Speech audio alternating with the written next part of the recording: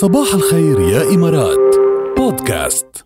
قبل ما نقول أي شيء يا ركال، عندنا تحية خاصة جدا جدا جدا. من وصلنا على الفيسبوك من علي أيوب، تحياتنا لك يا علي. بيقول صباحو يا صديقي، أنا لسه صاحي وعم تابعكم أنت وركال من أمريكا، من ديربون تحديدا.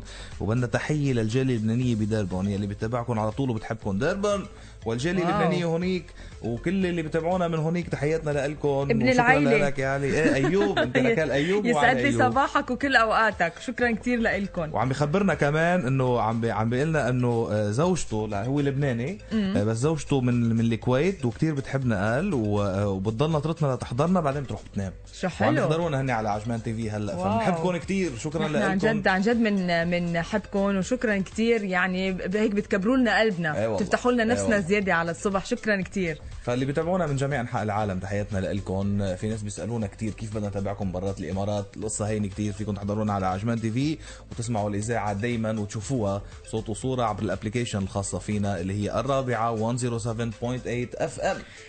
شو حلوه واتس تريندينج، يا الله شو حلوه.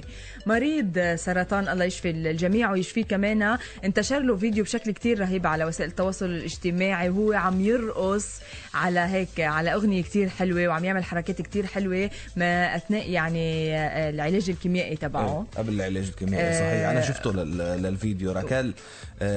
طبعا يعني الامل اللي عم يبعثوه شيء الحلو، اكيد الله يشفيه ويشفي كل اللي عم بيعانوا ويبعد عنكم كل مكروه. بس اللي عامله على السوشيال ميديا اصلا هو قايل انه انا بعرف قديش في ناس بتعاني من العلاج الكيميائي وقديش في ناس بتعذب، فانا عم جرب صح فايت على العلاج الكيميائي بس عم جرب اعطي هيك شويه امل وشويه روح حلوه. وهذا الفيديو جاد صار مثل درس، مش انه بس فيديو فيه رقص، يعني فيه صار مثل درس تيعطوا حياه ويعطوا امل لباقي المرضى. وانتشر كمان كرمال يفرجي كل العالم وكل المصابين بالعالم بهالمرض الخطير، والله يشفي الجميع، قد ايه فيه تكون روحهم ايجابيه وقد ايه الامل حلو.